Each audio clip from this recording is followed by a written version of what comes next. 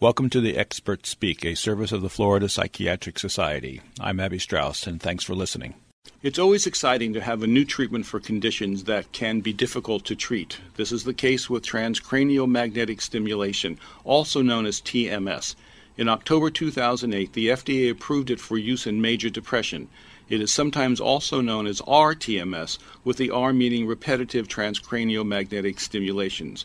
Today we are going to talk about its approved use in depression and also explore some of the new areas in which it might be helpful. Joining us is Dr. Karl Lanoche from the TMS Center of New England, which is actually in Portsmouth, New Hampshire. Thank you for joining us. Oh, you're very welcome. Thank you for having me. I have a beginning question. Is TMS unique in that it will work in patients who fail our other treatments, or is this just another treatment whose efficacy is not particularly different? Why do we have it? TMS actually fills an important need in the treatment of depression. Several years ago, there was a major study called the STAR-D study, which was an NIH-funded study that took 7 years to complete. And what it showed was that only 30% of patients achieve full remission of their depression with the first antidepressant they try, and the likelihood of achieving remission decreases steadily with each treatment failure. So after a patient has failed 3 antidepressants, the likelihood of achieving remission with a 4th or a 5th is only about 10%, and at least 15% of patients never achieve remission, no matter how many medications they try, yet these are precisely the patients for whom TMS can be effective. So this is for treatment-resistant depressions, or would it be used earlier on? Do we need to see someone fail the antidepressants and ECT and those types of things before they come for TMS? Well, according to the current FDA approval or the indications for its use, TMS is for patients who have failed at least one antidepressant trial in the current episode. But TMS should not be regarded as a treatment of last resort by any means, and more often now patients are inquiring about TMS and thinking about it as an alternative to medications, because although medications may be effective for some people, they can also cause problems in the form of side effects, which some patients may prefer to avoid. So how does TMS work? Well, TMS is a treatment that uses highly focused MRI strength magnetic pulses, which can be directed very precisely to specific parts of the brain, that is the cerebral cortex or the outer layers of the brain. And by directing those magnetic pulses at specific areas, what we can do is stimulate the brain cells in that region, activating them and restoring them to a normal level of functioning. Is it similar when you get down to the cellular level? Is it like ECT in some respects? Well, it's a very different treatment than ECT. The only similarity between the two is that ultimately both of them are a form of electrical stimulation of the brain, but they are very different. ECT must be done under general anesthesia. TMS is always given while a person is awake. ECT stimulates the entire cerebral cortex and, in fact, the entire brain, from the cortex all the way to the brainstem. TMS not only stimulates a specific part of the cortex, but it only stimulates the outer layers of the cortex. So it is a very precise, very localized form of stimulation that allows it to be used for very specific purposes in a very controlled and precise way. One of the things that we have always wanted in medicine were medications that went just where we wanted them to go. You know, they take a pill and it goes to their brain and it goes to their nose and it goes to their toes and everywhere else. And it seems that TMS now is giving us an opportunity to focus as a surgeon would focus, to just cut out the piece of tumor that he needs to and not touch anything else. This is a very exciting aspect of it. I think that's a very important point because, after all, antidepressants are molecules, so they have to be ingested. In order to reach the brain, they have to travel through the bloodstream. Along the way, they pass through every organ system of the body, which is why they can sometimes cause side effects. TMS, on the other hand, acts only in the brain and has no effects anywhere else in the body. Are there any side effects at all to TMS? Is it that clean? The only side effect from TMS is a localized tingling sensation on the scalp, which is caused by the magnetic pulses as they stimulate sensory cells in the skin of the scalp. Most people adapt to that quickly, and it's not unusual for patients to fall asleep during a treatment session. I've noted that patients that I've had go for TMS, they say it's very interesting. You go and have the treatment and go out and do whatever you're going to do for the rest of the day. That's right. Because there's no anesthesia used, patients can drive themselves to and from treatment and go about their business immediately afterwards. How quickly does treatment begin to show some therapeutic benefit? It's very interesting because there appears to be a biphasic effect from TMS, meaning that there is an initial response and then a subsequent response. And the initial response is often seen by the end of the first week of treatment, where many patients will report changes in certain symptoms. Usually what they'll find is that their sleep quality is a little better. And what's very interesting is that almost everyone reports that their thinking is sharper and clearer, and their memory seems to be better. There may be some improvement in mood as well, but what's interesting is that over the course of that first weekend, patients will often feel worse. They'll feel as if their depression is coming back. And that's actually, when that happens, a good sign, because what it means is that the treatment is working. In the beginning, what we're doing is stimulating existing circuits in the brain. But when that stimulation is temporarily withdrawn, those circuits don't just go back to the way they were, but there's a kind of rebound effect. So some of the symptoms may appear to be coming back. But then as the treatment continues, what the TMS stimulus does is stimulate the formation and the growth of new connections and even new circuits in specific parts of the brain. So that improvement becomes more sustained and continuous over time. Is there a rule of thumb for how many TMS treatments, or maybe it should be measured in weeks or months, of what's necessary? Most patients who respond to TMS get better in about 4 weeks. If treatment continues longer, more patients will respond. It's interesting that it also takes roughly 4 weeks for antidepressants to work. That's correct. But this is a cleaner intervention. That's correct. So by the same token then, how long do the benefits last after TMS stops? The studies so far have shown that after 6 months, 90% of patients who achieve remission are still in remission. And do a lot of these people, are they taking antidepressant medications at this time? Is there a mixture, or? There's usually a mixture. Many patients, in fact, most patients who consider TMS have had depression for a long time and often are taking 4 or 5 or more different medications at the time they begin treatment. So over the course of treatment, it's almost always possible to reduce the number of medication a person is taking, and in many instances, it's possible to come off medications entirely. But there's evidence, too, to suggest that medications often work better after a course of TMS because of the effects of the TMS on the brain, and by strengthening those circuits, which are in the areas where the antidepressants themselves work, those medications may be more effective. So in a way, it augments they work together then. They work together.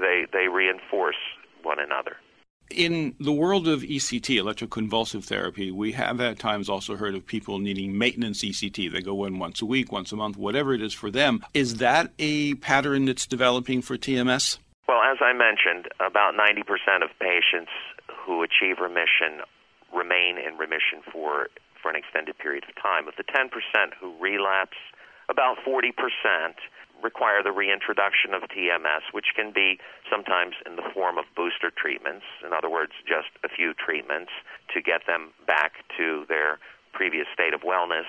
But in some instances, longer-term or maintenance treatment might be required, and what that will often consist of is a single treatment given at some specified interval of perhaps 1 every 4 weeks or so. Okay, so it speaks also to the very common adage that the patient and the doctor have to work together and can keep in contact, as simple as it is. It's very important. Now, these are all the standard indications for TMS, dealing with major depression, and obviously, like you said earlier, after there's been at least one failure. I would like to explore something that's a bit more interesting. And as we go in talking about where TMS research is going, I need to say in my standard way that what we're about to talk about is not FDA approved, and any decision, any treatment for any condition is a decision that has to be made between the individual patient and the doctor. So, that being said, many years ago, when we started working with antidepressants, we began to explore its use for other conditions outside of depression, and we found it was useful in obsessive-compulsive disorders, pain, anxiety, and other such conditions. What seems to be on the horizon? In what conditions is it being explored? Well, to talk about this, I think it's important to make sure people understand that TMS has actually been around for quite some time. Although it was only approved in the United States as a treatment for depression in October of 2008, TMS itself as a technology and as a technique has been around since 1985. It's a long time. I'd say that is a long time. So there has been quite a bit of research done in a number of different clinical areas. TMS was originally used as a brain mapping tool, and the fact that it can be an effective treatment for depression was an accidental discovery made when it was used during research investigations of individuals suffering from Parkinson's disease.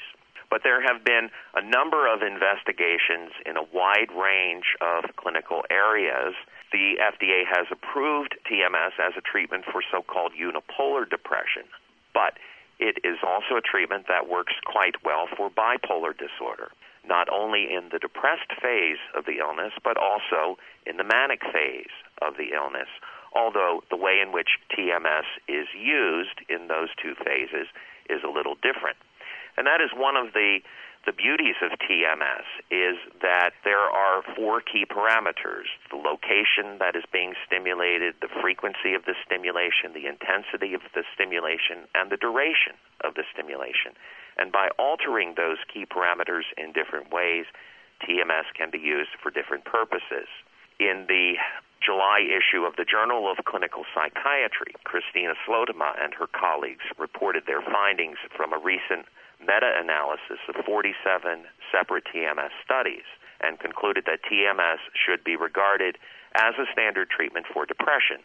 But they also pointed out that it should be regarded as a standard treatment alternative for patients with schizophrenia who experience auditory hallucinations. TMS has been shown to be effective in some people suffering from obsessive-compulsive disorder.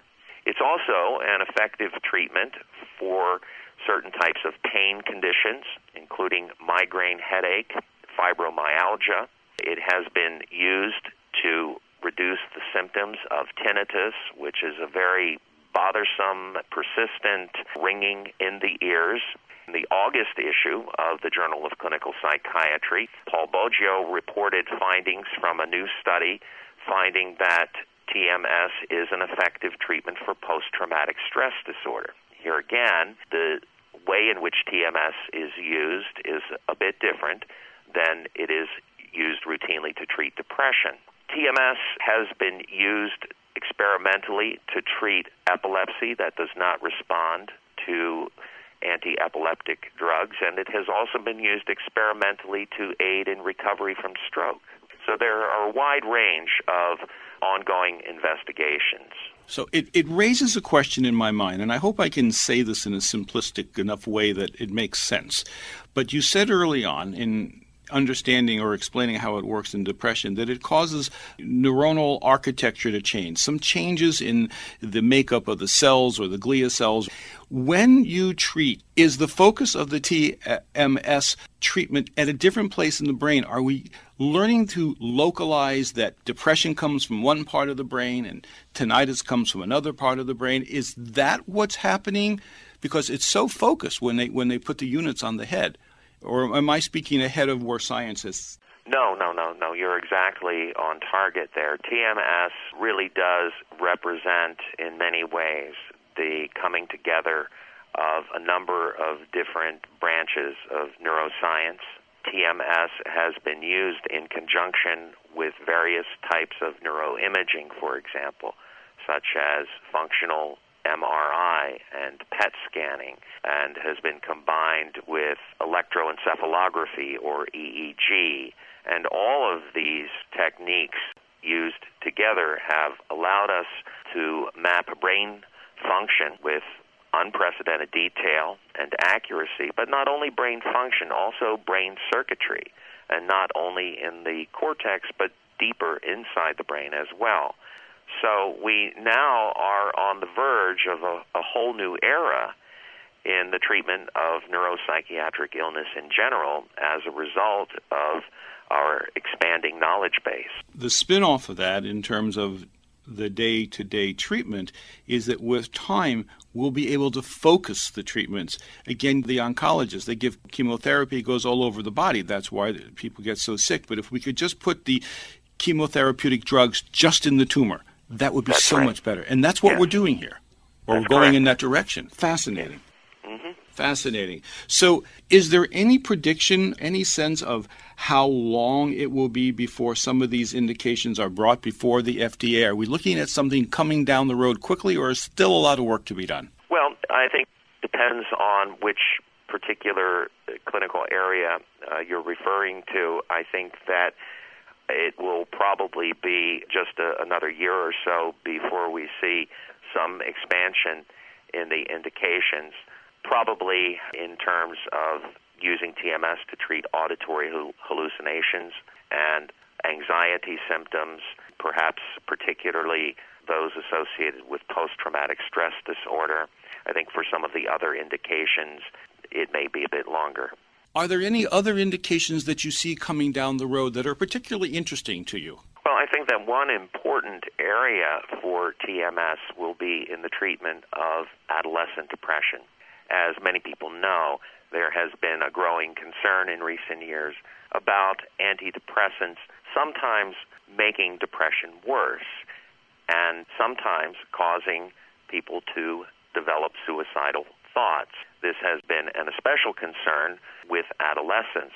What is interesting is that unlike all antidepressant medications, which now have a so-called black box warning attached to them, there is no such warning associated with TMS because there is no evidence that TMS can lead to suicidal thinking, either in adolescents or other patients for that matter. So this is a very promising perspective use for it, and again, more and more the reason that we keep attuned to what's developing in the field and hopefully encourage as much research and clinical practice, because a lot of this information comes from just old-fashioned clinical practice, because it takes us a little bit closer to some of the core issues that people are suffering from and our ability to intervene and treat them with minimum side effects. Very, very intriguing. Joining us today is Dr. Karl Lanoche from the TMS Center of New England, which actually, as I said earlier, is in Portsmouth, New Hampshire. This has been a very interesting update and tour of a very fascinating treatment intervention that's only a couple years old in terms of psychiatry, but much older, as you said, in terms of medicine. Thank you so much for being with us, sir. Well, you're very welcome. Thank you.